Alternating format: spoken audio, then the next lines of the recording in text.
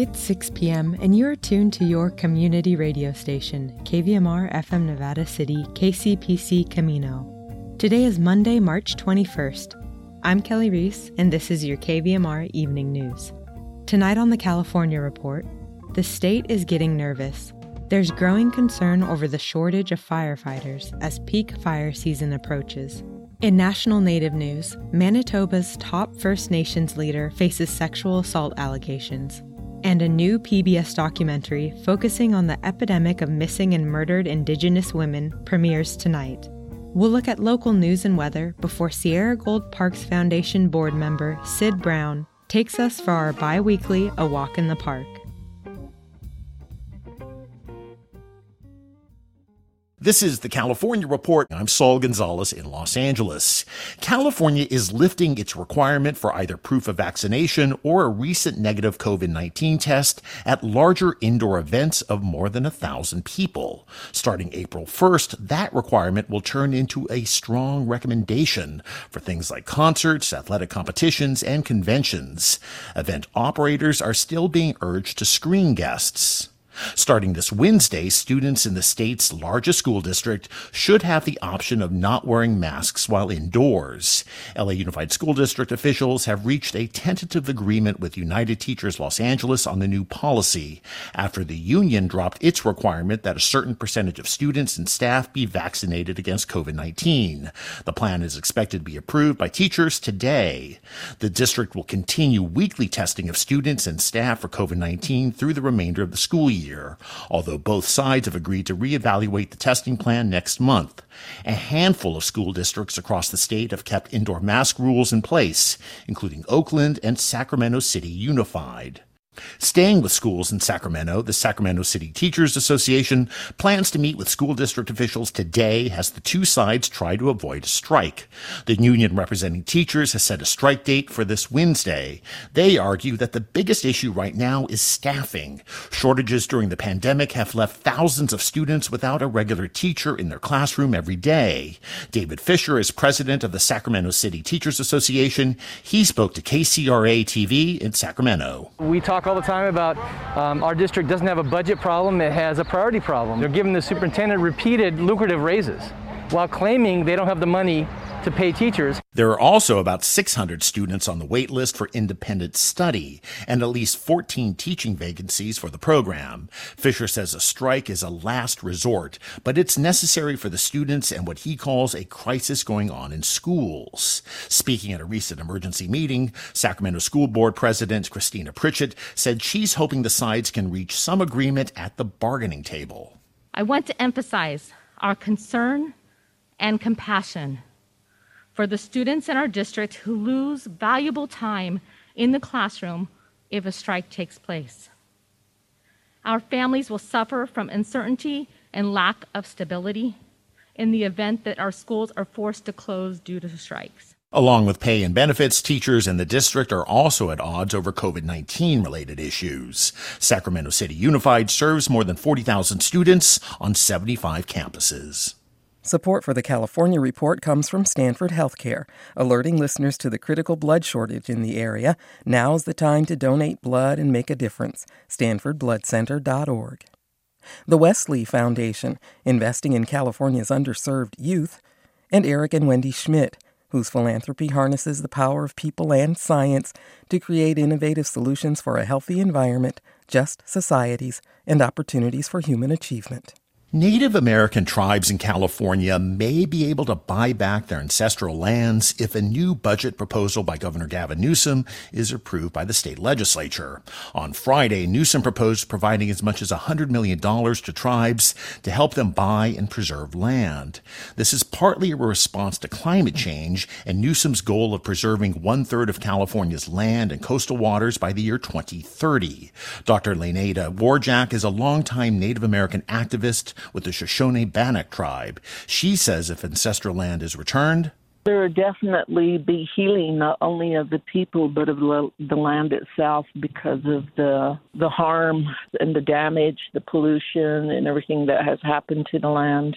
But one potential problem, say Native American leaders, is different tribes having competing claims to the same parcels of land.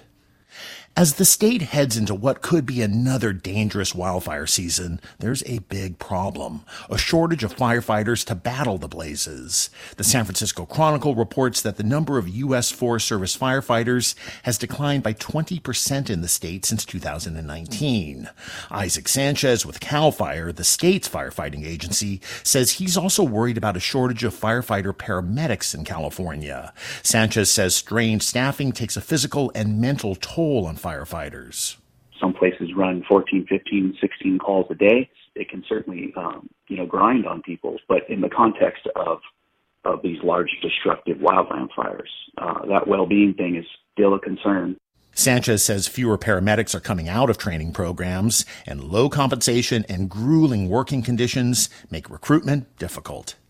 This weekend, Stanford basketball player Fran Belibi became the third woman ever to dunk in the NCAA tournament. The second person to do that is now WNBA star Brittany Griner, who is currently jailed in Russia after being accused of smuggling hashish oil into the country, something that could carry up to a 10-year prison sentence. As we hear from KQED's Sarah Hosseini, the 31-year-old player's detention was just extended until at least May. Griner is a Black lesbian woman, and she's being detained in a country where that identity could put her at risk of violating laws hostile to LGBTQ folks. So far, though, the Phoenix Mercury Center's detention has not gotten much attention. Those familiar with the issue say that might be a deliberate effort by her family and the U.S. government to minimize her usefulness as a political pawn. Imani Rupert Gordon is the executive director of the National Center for Lesbian Rights, based in San Francisco. She's careful not to comment on the specifics of Griner's case, but she says her case does force us to reflect on bigger picture issues, like why a top women's athlete like Griner has to spend her winters playing for Russian teams in the first place. If she made more during her season, she actually might not be over there right now. And so I think that's an interesting thing to think about. But also, I think it's really important to name that right now we are seeing Don't Say Gay bills that would erase stories like this. Rupert Gordon says Florida's recent law and others like it render LGBTQ perspectives and people like Griner invisible. And she says that hurts everyone. All these people whose histories aren't being shared in our schools, we all need to hear that. It makes us all better. And it allows us to learn from the mistakes that have been made in the past and not to recreate them. Very little is known about Griner's current circumstances. On Thursday, a Moscow area court told Russia's state news agency that Griner will remain in custody for at least another 2 months. For the California Report, I'm Sarah Hosseini. And that is the California Report for Monday, March 21st. We're a production of KQED Public Radio. I'm Saul Gonzalez. Thanks so much for listening.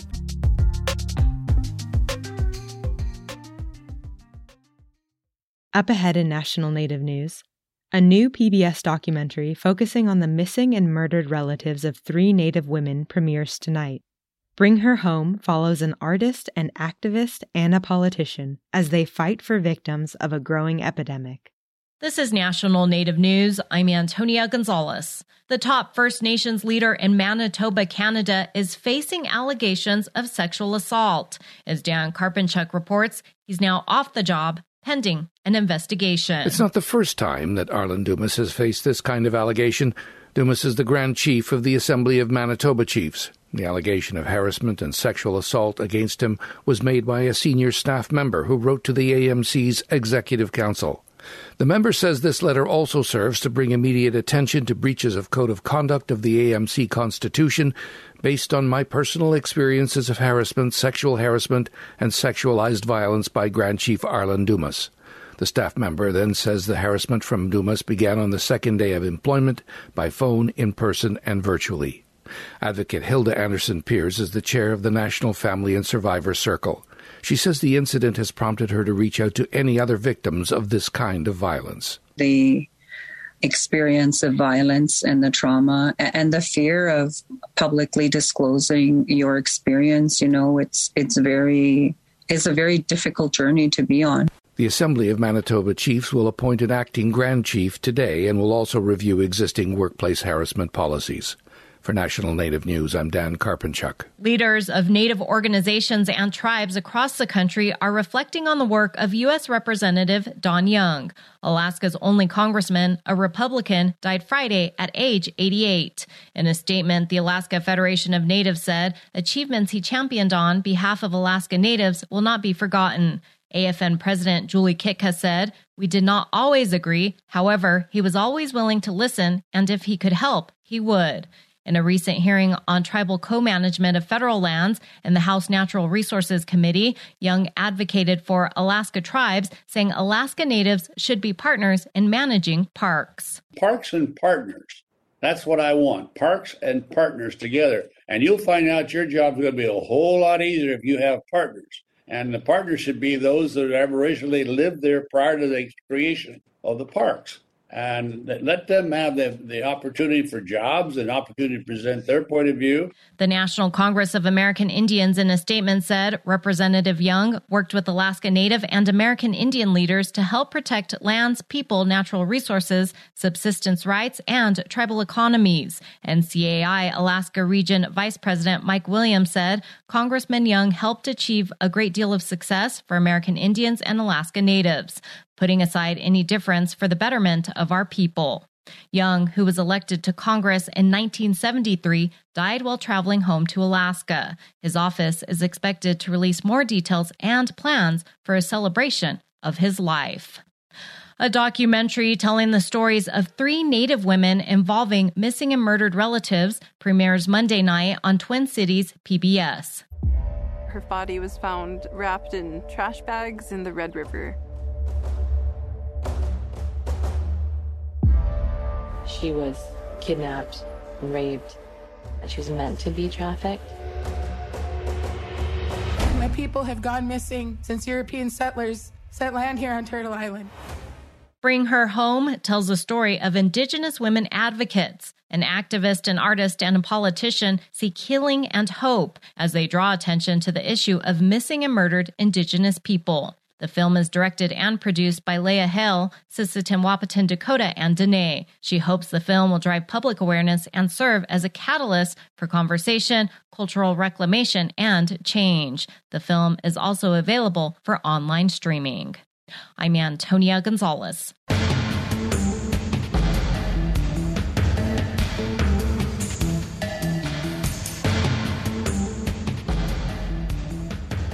National Native News is produced by Kawanak Broadcast Corporation with funding by the Corporation for Public Broadcasting.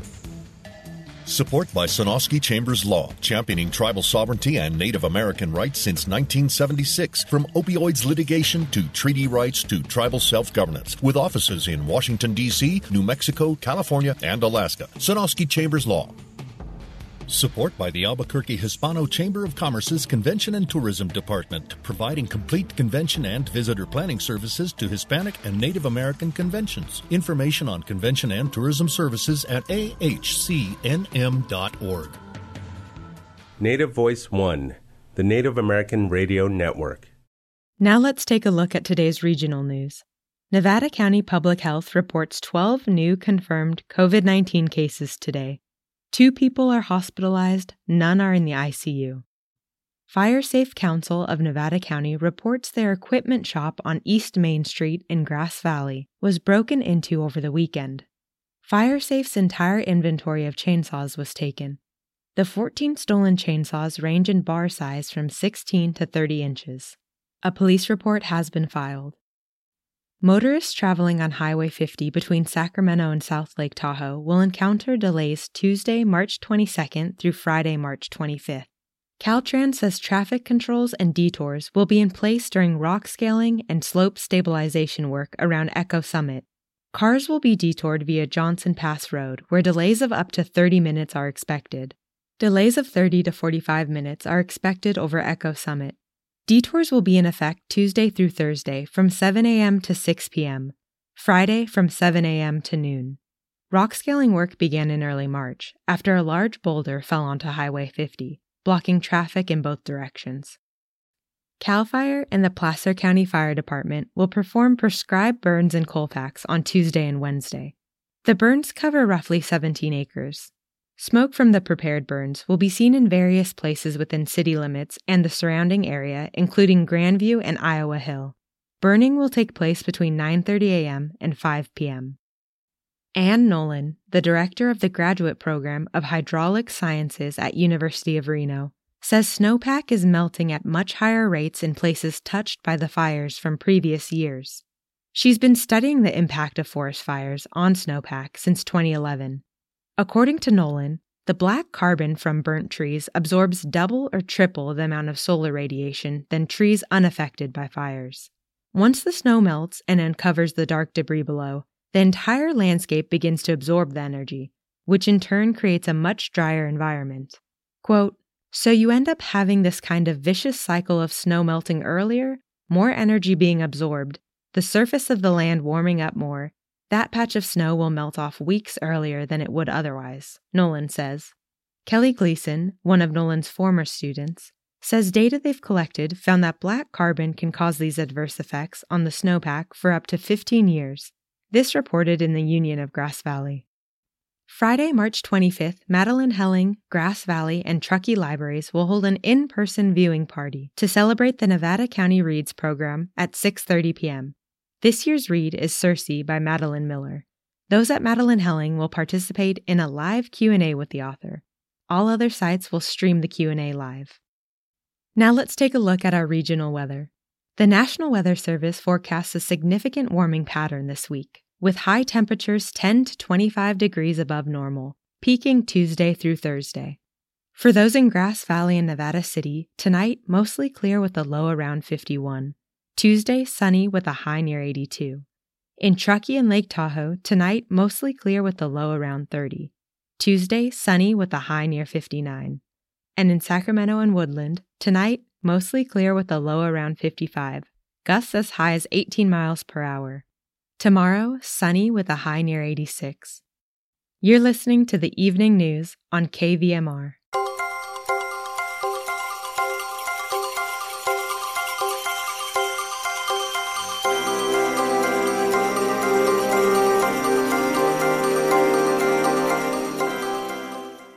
Coming up, Sid Brown from the Sierra Gold Parks Foundation is here to take us on our bi-weekly A Walk in the Park.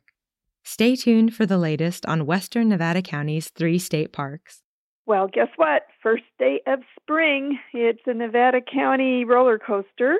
We get rain, snow, sun, wind. It's all of the above in the springtime. But when you hear my voice, we'll be definitely in spring. And boy, what a rich and beautiful season it is here in Nevada County. Well, with the warmer weather, we get a lot more visitation to the river. Just this last week, I went down North Bloomfield Road, cross Edwards Crossing to Malakoff Diggins.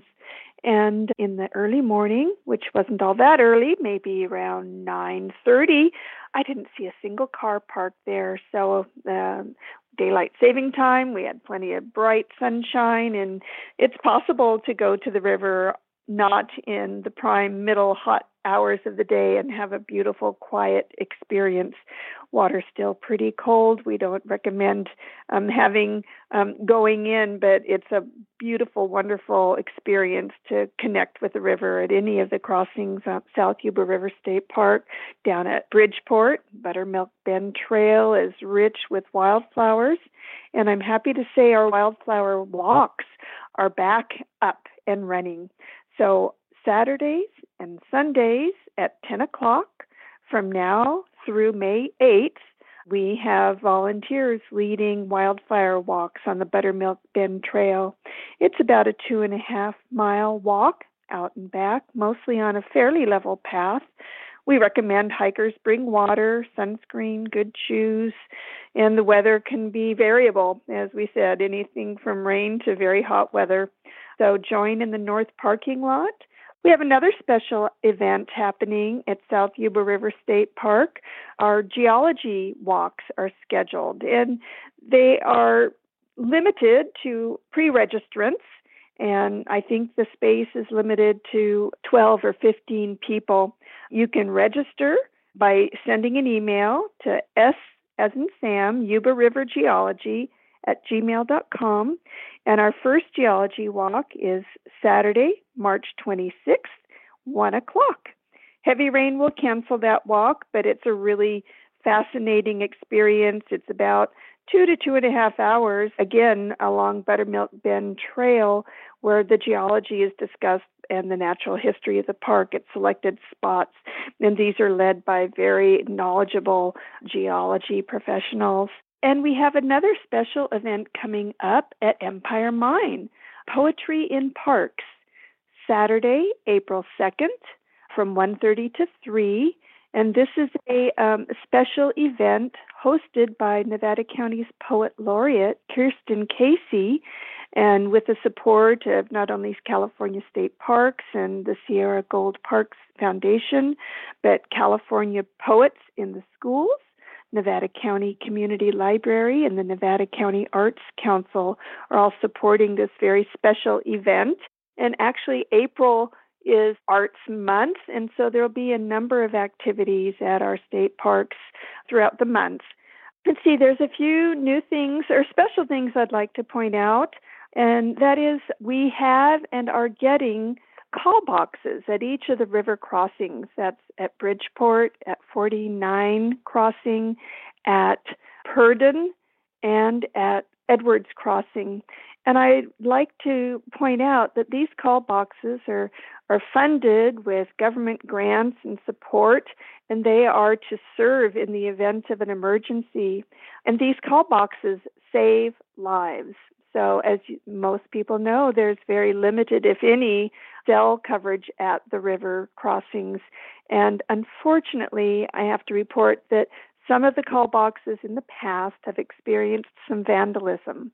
And I just plead for everybody in the sound of my voice to recognize that. If you see somebody up to no good, please notify somebody of authority. We don't want you to be putting yourself in harm's way, but these call boxes are essential for emergency response. Please don't mess with them. Don't tinker with them. We need them to be functional when emergencies arise, and they actively do save lives. That's it for now. Remember, when you go out in nature, please leave no trace and enjoy it and make it nice for the next time people can come.